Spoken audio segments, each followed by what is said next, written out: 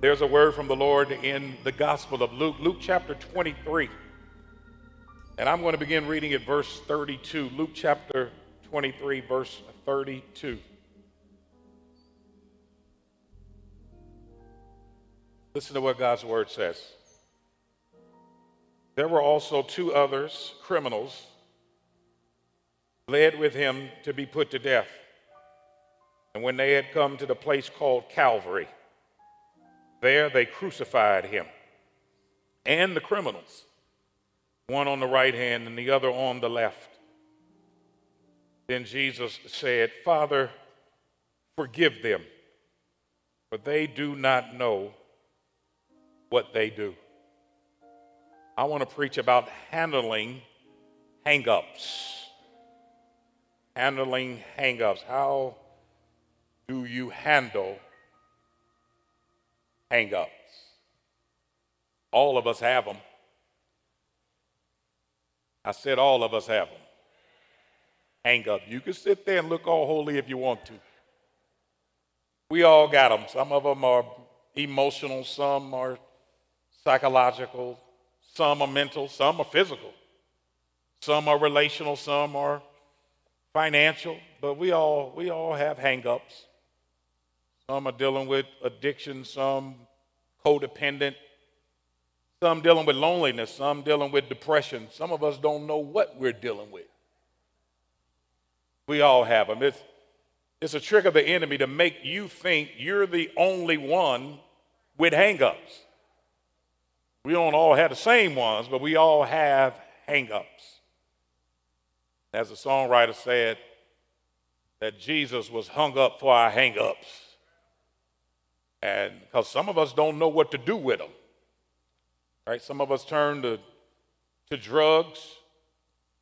And if you've been on drugs a while, you know the law of diminishing return. That means you got to get more of the same thing to get to the same place. So what used to get you high only took so much. Now you got to get more of the same thing to get to the same high, only to discover it ain't high at all. That's the lowest you've ever been, because we don't really know how to handle hang-ups.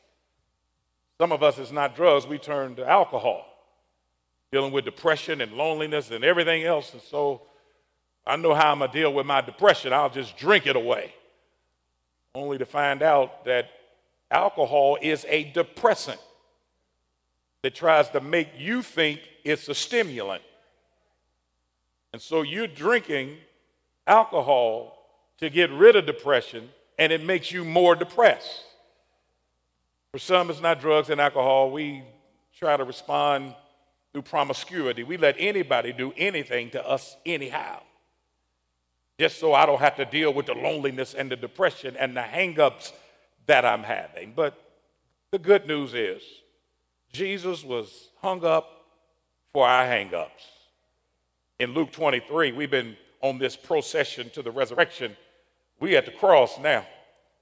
This is when Jesus is dying on the cross to pay the penalty for your sin and mine.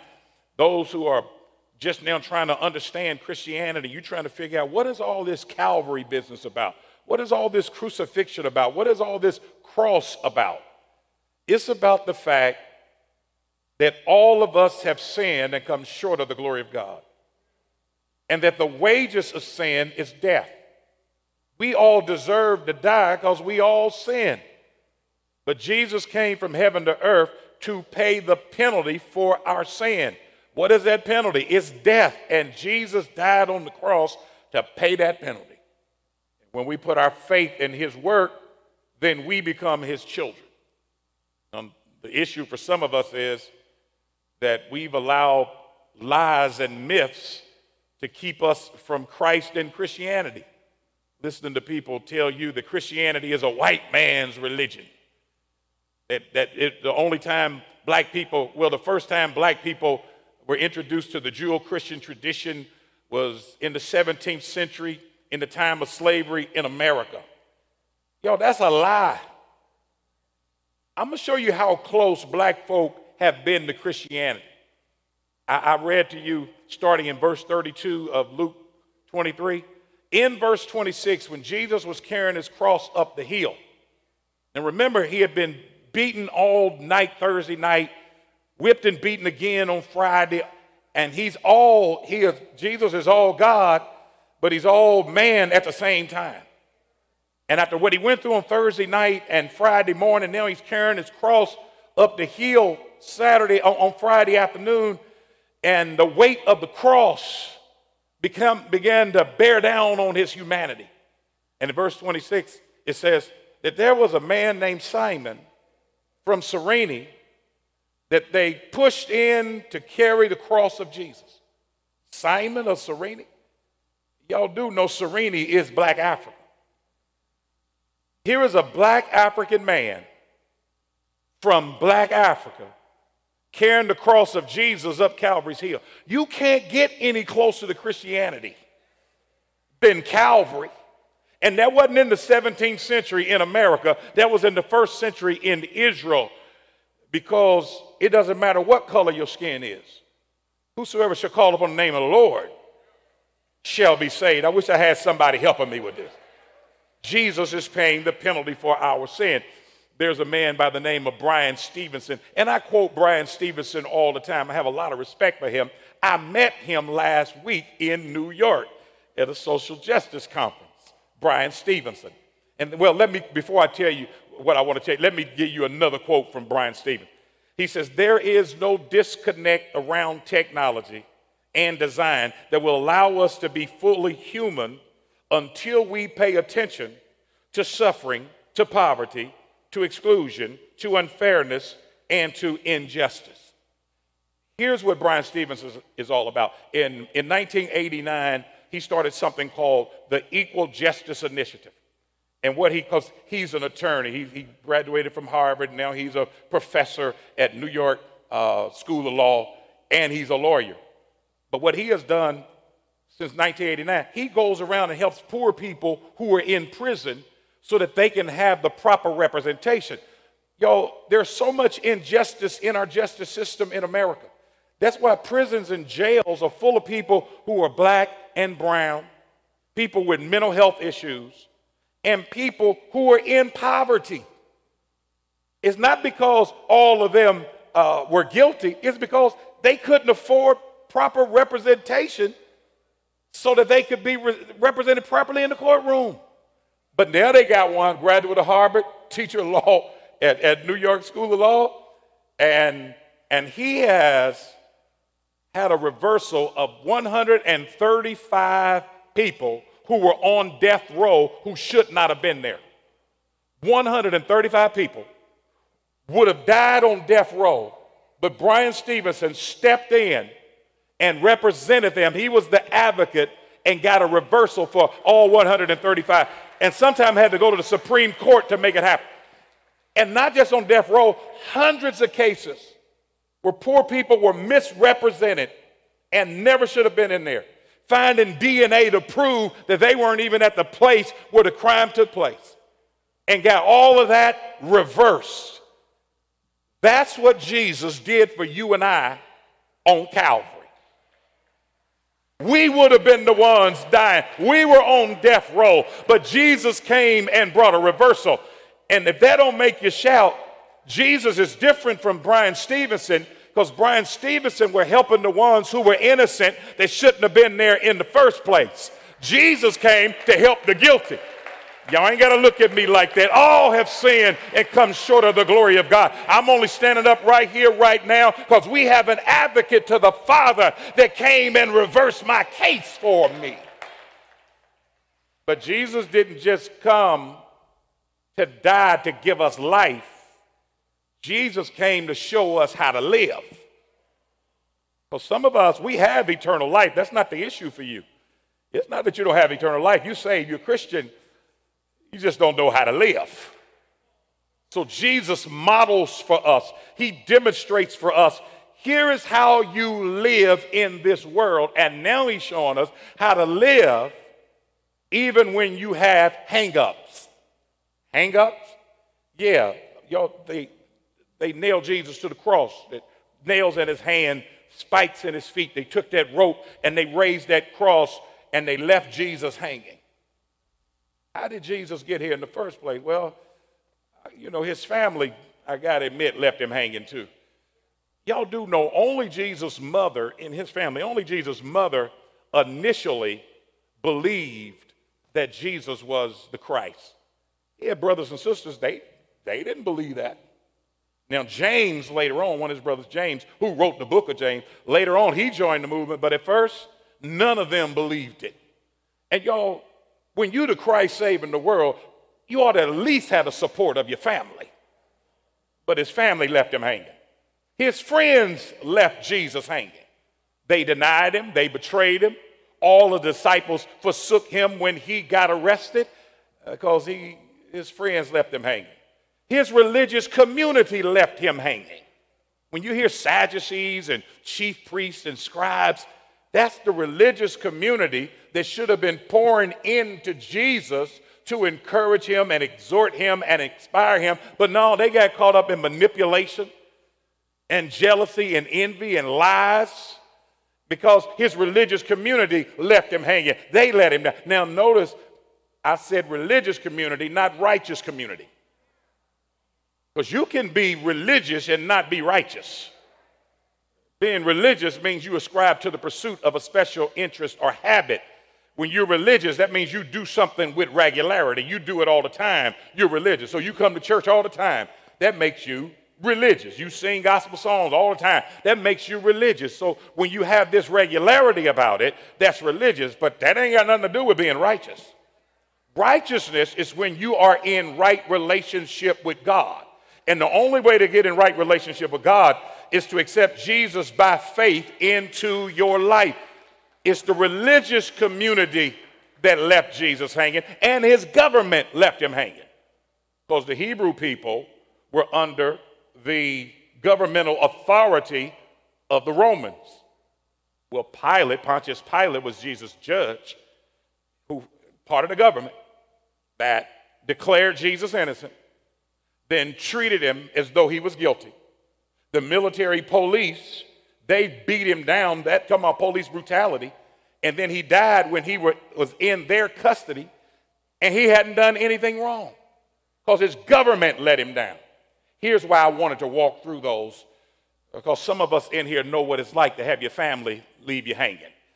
And we know what it's like to have your friends leave you hanging. And we know what it's like to have a religious community leave us hanging. And we definitely know what it's like to have a government leaving us hanging. And some of us just don't know what to do. How do you handle it when you have these hang-ups? Jesus shows us. He didn't just come to give us life. He came to show us how to live. Well, what does that look like? Here's when you have hang-ups, when you've been left hanging, here's what you do. You have to take your hang-ups and place them in the hand of God. All of your hurts, all your harassments, all of your hardships, all the stuff you're dealing with and your life, take that and put it in God's hand. Okay, y'all not saying amen because I didn't read that far. Luke chapter 23, verse 46. When Jesus had cried out with a loud voice, he said, Father, into your hands I commit my spirit. Having said this, he breathed his last. Into your hands I commit my spirit. Because when Jesus was left hanging, he said, I'm taking my hang-ups and my life, and I'm putting it in the hand of an almighty God. Y'all, there's nothing that you're facing that God can't handle. There's nothing that you're dealing with that God cannot handle. There's nothing that you're up against that God cannot handle. You got to take your life and put it in the hand of God. Into your hand, I commit my spirit. As a matter of fact, this is actually a prayer in the book of Psalms. Into your hands I commit. Jesus didn't make this up when he was dying on the cross. This is a prayer from the Old Testament. This is a prayer that Hebrew mothers and fathers used to teach their sons and daughters, the way our parents taught us, and I taught my children how to pray. When I taught my children how to pray, now I lay me down to sleep. I pray the Lord my soul to keep. If I should die before I wake, I pray the Lord my soul to take. That's the prayer that culturally, generation to generation, we pass on to our children. Well, for the Hebrew people, it was, into thy hand I commit my spirit. Because they're teaching their children at a young age how to put it in the hand of God. We spend so much time teaching our children sports, basketball, and baseball and football and cheerleading and dancing and track and field. And y'all, all that's cool. I enjoy sports too. But you better teach them how to pray. You better teach them how to put their life in the hands of, because, y'all, when Jesus was dying on the cross, he didn't turn to track and field. He turned to that prayer his mama taught him when he was little, because now he understands that I can put my life in the hand of God. When your children become adults or even as youngsters and they run into hard time, basketball ain't going to get them out of it and football ain't going to get them through it. But I know I got a witness in here that know when you put it in the hand of God, God will make a way somehow into your hand. No, here's what Jesus said. Jesus said, Father, into your hand I put my spirit. In the Old Testament, in the book of Psalms, it didn't say Father. It just said, into your hand I commit my spirit. Jesus added Father, because Jesus is helping you and I to understand that even when you don't know what God is up to as God, you can still trust him as Father. I don't know why God allows this to happen. I don't know why God allows this to go down in my life, but I do know I can still trust him as my Father. Here's the issue for some of us, that we're mad at God because of what some brother or sister has done to us. So now you're ready to turn your back on God because some brother maltreated you, some sister mistreated you. Now you're ready to walk away from your heavenly Father, because how dare God allow them to do this to me? Wait a minute. You're mad at God because he won't rob somebody of their free will so you won't get your feelings hurt. I wish I had somebody helping me with this. You mad at God because he didn't take somebody's free will away from them so that you won't go through any pain. No, God is not going to take people's free will. But what he will do is after they act on that will, he'll work all things together for your good. But you still got to keep trusting him as Father. Y'all, don't give up. Don't give in. Don't throw in the towel. Don't hold up the white flag of surrender. Don't turn to drugs and alcohol. Hang in there with your Father, even in hard times. All through the Gospels, you hear Jesus mentioning God as Father, all through the Gospels. He says, I came to do the will of my Father. Jesus said, my meat is to do the will of my Father. Jesus, even when he taught us how to pray, when you pray our Father. All through the Gospel, he keeps claiming God as Father. He said, no one comes unto the Father but by me. In John 17, he said, Father, glorify yourself that the Son, glorify your Son that the Son may glorify you. Y'all, and a lot of that was in good times. You can't claim God as Father in the good times. And then when you get nailed, now you want to turn your back on him.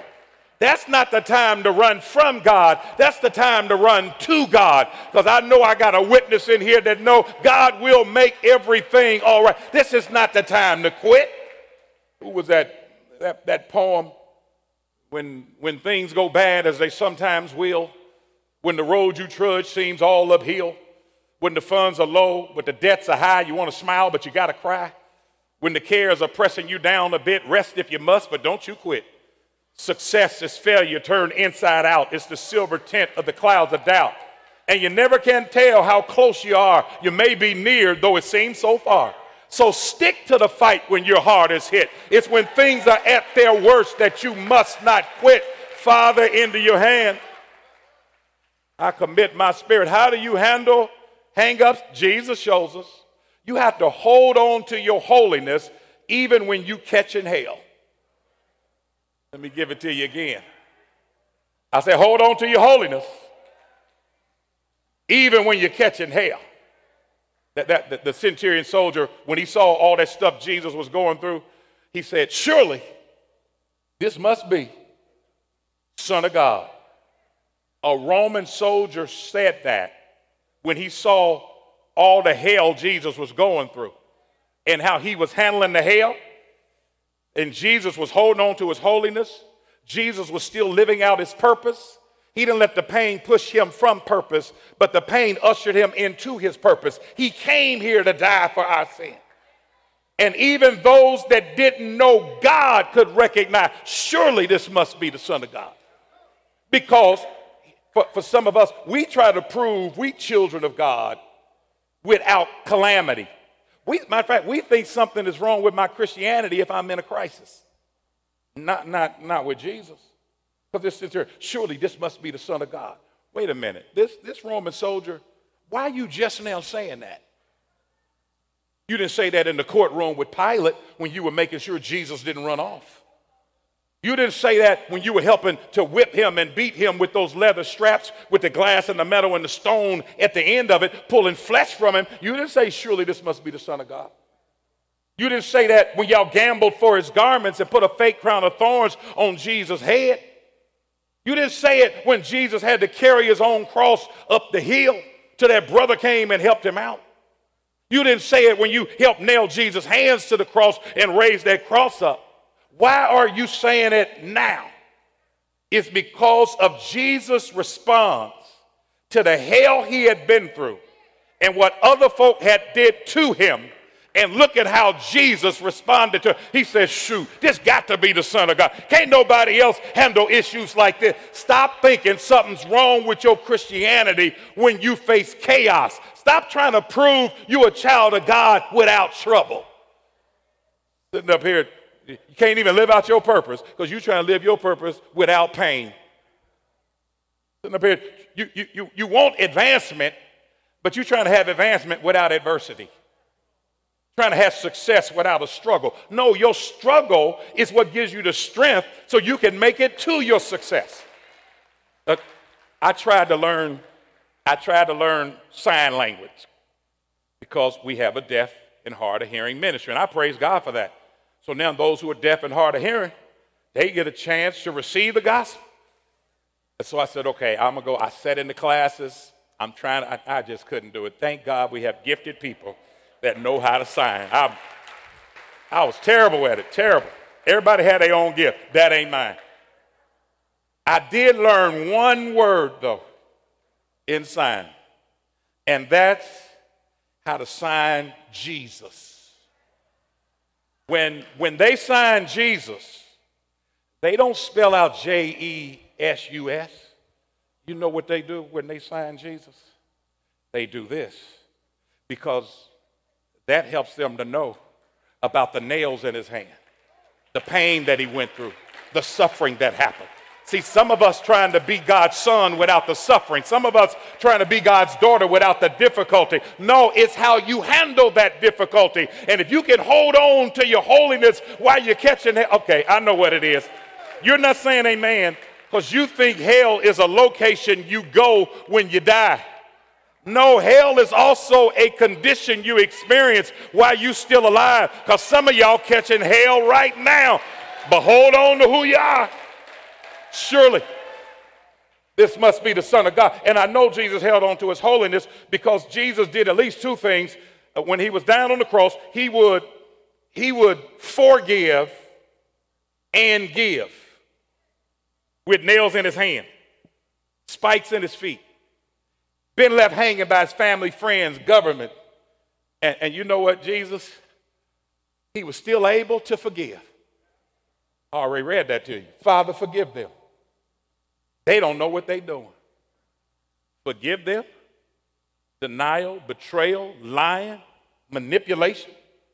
And he says, forgive. That's what I'm trying to tell you. Don't lose your holiness when you catch it hell. You still need to forgive. I know they didn't do you right. I know they maltreated you. I know they messed over you. But the Lord told me to tell you, he's showing you how to live. Forgive. Okay, 4 amens.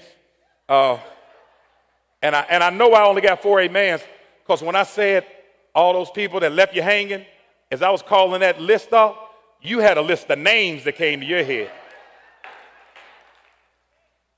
And now here I'm telling you to forgive them.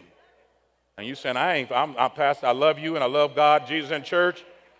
But you don't know what they did to me. You don't know how they dogged me like that. And I'm not going to forgive them Because your issue is you realize that when you forgive them, you bless them. After they dogged you, messed over you, you holding a grudge, but when you forgive them, it blesses them. But it doesn't just bless them. When you forgive other folk, it blesses you. Because some of us are we're in bondage. We haven't been able to move past when that person left us hanging. That was 5 years ago they did that. You can't move on. Because, matter of fact, they dogged you in the relationship, then broke up with you. Wait a minute, you gonna mistreat me, then break up with me too? That was 5 years ago, and you won't let it go. And you could have been in a better relationship and moved on with your life. But you found yourself in bondage because you won't forgive them. And what's so messed up about it? Man, they done already met somebody else. They've been married 4 years. They got 2 kids. And your name don't ever come up. Y'all ain't helping me preach this. Yes, it blesses them, but it frees you. You got to learn how to forgive. It's getting in the way of what God is seeking to do in your life. Now, I'm going to use this illustration. I don't want to, but I feel led of the Holy Spirit because I'm sick of watching Will Smith slap Chris Rock. I'm tired of it. I'm tired of looking at it. I'm tired of hearing about it. And I know y'all are too. I don't want to see it on social media. I don't want to see it on mainstream media. I'm tired. He slapped him at the Oscars. I know. And Will was trying to get vengeance. You talking about my wife like this in front of my face, in front of the world. You can't take my wife's name out of, well, I can't quote him, but I ain't putting up with that. And went up and slapped him to get vengeance. Not long after that, he wins an Oscar, his first one. You ain't said a word about his victory because we keep talking about his vengeance. That's what I'm trying to tell you. God has a victory lined up for you, but you got to get past the vengeance. God said, vengeance is mine. Don't worry about it. I'm going to take care of them. I'd have held y'all too long on forgive. Jesus didn't just forgive when he was dying on that cross. He was able to give. He's catching hell. He didn't just forgive. He was able to give. What did he give? He gave paradise. He told today, you're going to be with me. The thief dying on the cross. Right? Here's a lifetime criminal on either side of Jesus. And one of them said, we deserve to be up here. But this is an innocent man. Stop messing with this. Stop messing with Jesus. Then he said to Jesus, when you come into your kingdom, will you remember me? Watch how Jesus gives. Jesus says, today, you're going to be with me in paradise. Let me do it the way the old black preacher used to do it. That Jesus put a comma in his dying. Jesus put a pause on dying because he got to make good. He said, today you're going to be with me in paradise. So he snatches that man off the cross, takes that thief up to glory to put him in heaven to make good on his promise. But when he got up to the gates of heaven had been closed because of sin. So Jesus said, lift up your heads, O ye gates, and be ye lifted up, ye everlasting doors, and the King of glory shall come in. The gatekeeper said, who is this King of glory? Jesus said, the Lord strong and mighty, the Lord mighty in battle. Lift up your heads, O ye gates, and be ye lifted up, ye everlasting door. And the gatekeeper, he opened the gates of heaven, and Jesus took that thief and threw him into the kingdom because he promised him, today you're going to be with me in paradise. Jesus was on his way back to finish dying on the cross, but he saw the gatekeeper closing the gates of heaven, and Jesus said, leave those gates open. And the gatekeeper said, Jesus, if we leave these gates open, anybody can get in here. Jesus said, that's why I'm dying on the cross right now. Whosoever shall call upon the name of the Lord shall be saved. I got to keep rolling. I got one more for you. How do you handle your hang-ups? You got to remember that it ain't over till God says it's over. Y'all missing this thing. Jesus is dying on the cross. All that stuff they did to him and left him hanging. All the pain he went through and the suffering that he went through. And then Luke says that Jesus breathed his last. And if you're not careful, you'll think it's over. Because Dr. Luke, a medical doctor, said that Jesus breathed his last. Y'all, that didn't mean it was over. Because God always has the last word. It ain't over till God says it's over. When he said he breathed his last, that's a reference to he breathed his last breath. That's not saying it's over. That's Luke's way of saying Jesus died. A few weeks ago, we had our memorial service, and I was trying to explain to us how hard death is for us to talk about. When we have friends and loved ones die, we don't even say they died because it's hard for us to speak death. So we switch up and use different things. They transitioned. They're resting in peace. They've gone home to be with God. They're now in glory. Even Jesus said about Lazarus that Lazarus is asleep. His disciples said, well, if he's asleep, he's doing good. No, Jesus, he's dead, man. He died. This is Luke doing the same thing. Luke knew how hard a hit that would be for us. All the hell Jesus went through and then say, yeah, he died. No, he said, no, he breathed his last. But what I'm trying to tell you, Jesus' last breath was not his last breath. Because they took him off the cross, they put him in a cave, rolled a stone in front of it. But 3 days later, we say Jesus got up. The Bible says God raised Jesus from the dead because his last breath was not his last breath. Oh, y'all not getting this. He then ascended to the right hand of the Father where he makes intercessions for you and I because his last breath was not his last breath. Matter of fact, he's coming back again to rapture his church to go home because his last breath is not his last breath. It ain't over till God says it's over. And I know it ain't over because he woke me up this morning. He started me on my way. It ain't over till God says it's over. That's my word to you. God has the last word. Get those suicidal thoughts out of your mind. Stop trying to quit. Stop sitting on the sidelines. Stop trying to walk away from God. God ain't finished with this yet. I'll shut it down with this.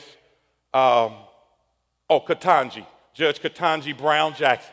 Oh, didn't we shout last week at her confirmation in front of the Senate? We shouted for Judge Jackson, first black sister to be a Supreme Court justice.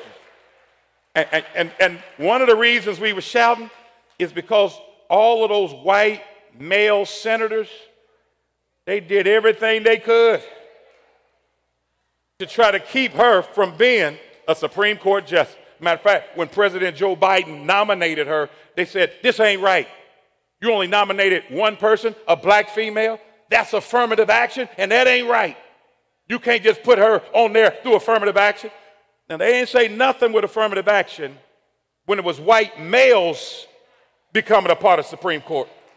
Okay, y'all ain't saying amen to this.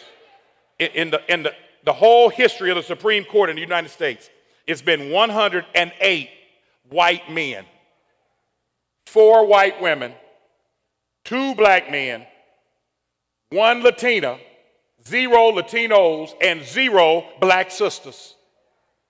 And they didn't say anything when affirmative action meant all white men were going, because they affirmed with their action, you got to be a white male to get on this bench. But when a black sister gets nominated, now y'all trying to shut that, now y'all got an issue. They were trying to do everything they could to keep her off the bench. I mean, even at the confirmation, y'all hear all them stupid questions? Those dumb questions that had nothing to do with law or being a judge? How you gonna ask all those dumb questions to one of the smartest people on the planet of the earth? They did everything to shut her down and to keep her from being confirmed. Matter of fact, They thought they would get her with her qualifications. Then when they checked her qualifications, come to find out she's more qualified, Judge Jackie, more qualified than everybody on the Supreme Court right now and everybody in the history of the Supreme Court.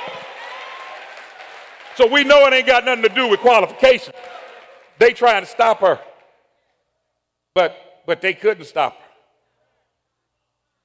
She became the first black Supreme Court justice who's a sister.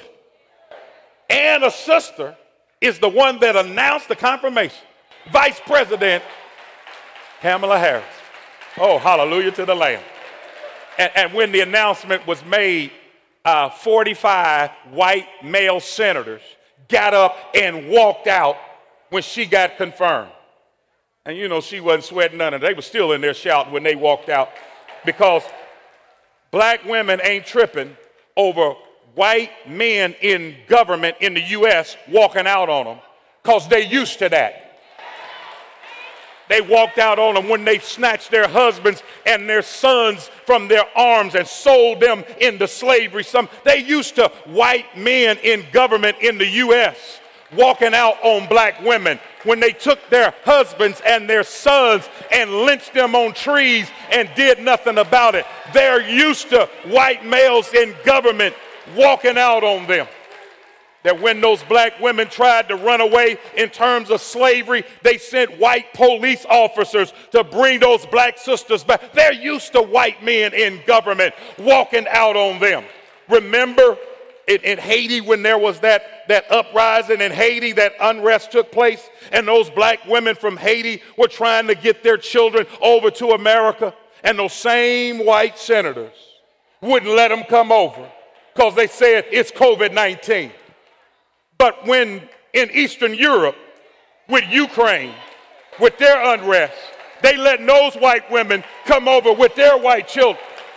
Black sisters are used to white men in government in the U.S. walking out on them. But here's what I want to tell you. When they walked out, that's when God raised her up.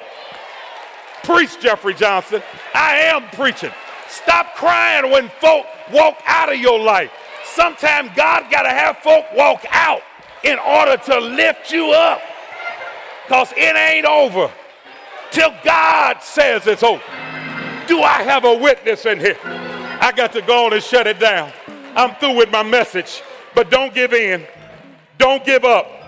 Don't give out. Stay right there. Keep on believing. Keep on trusting, because God ain't through with you yet. And God always has the last say. Because that last breath was not the last breath. God is working things out for your good. And when you think that God stopped loving you, look to Calvary. Because they stretched him high, stretched him wide. He bowed his head. For you, he died. That's love. But that's not how the story ends. 3 days later, he rose again. Somebody shout, that's love. Hey, y'all excuse me, but it ain't over till God says it's over. Can I get a witness in here? You don't have to worry. Don't you be afraid. Joy comes in the morning. Trouble don't last always. There's a friend named Jesus. He'll wipe your tears away. And if your heart is broken, lift your hands and say, I know I can make it. Somebody shout yes. Shout yes.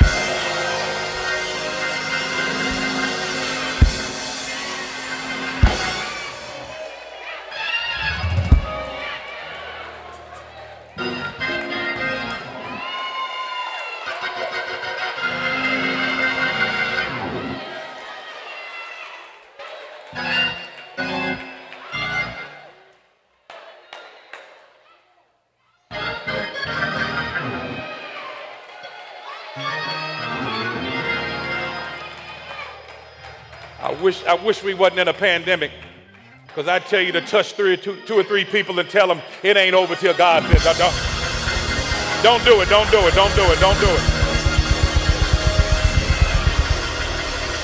But you can't shout, it ain't over, till God says it's over.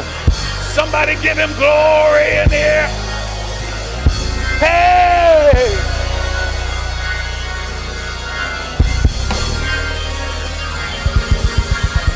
Y'all excuse me. I'm just thinking about all the hell I've been through.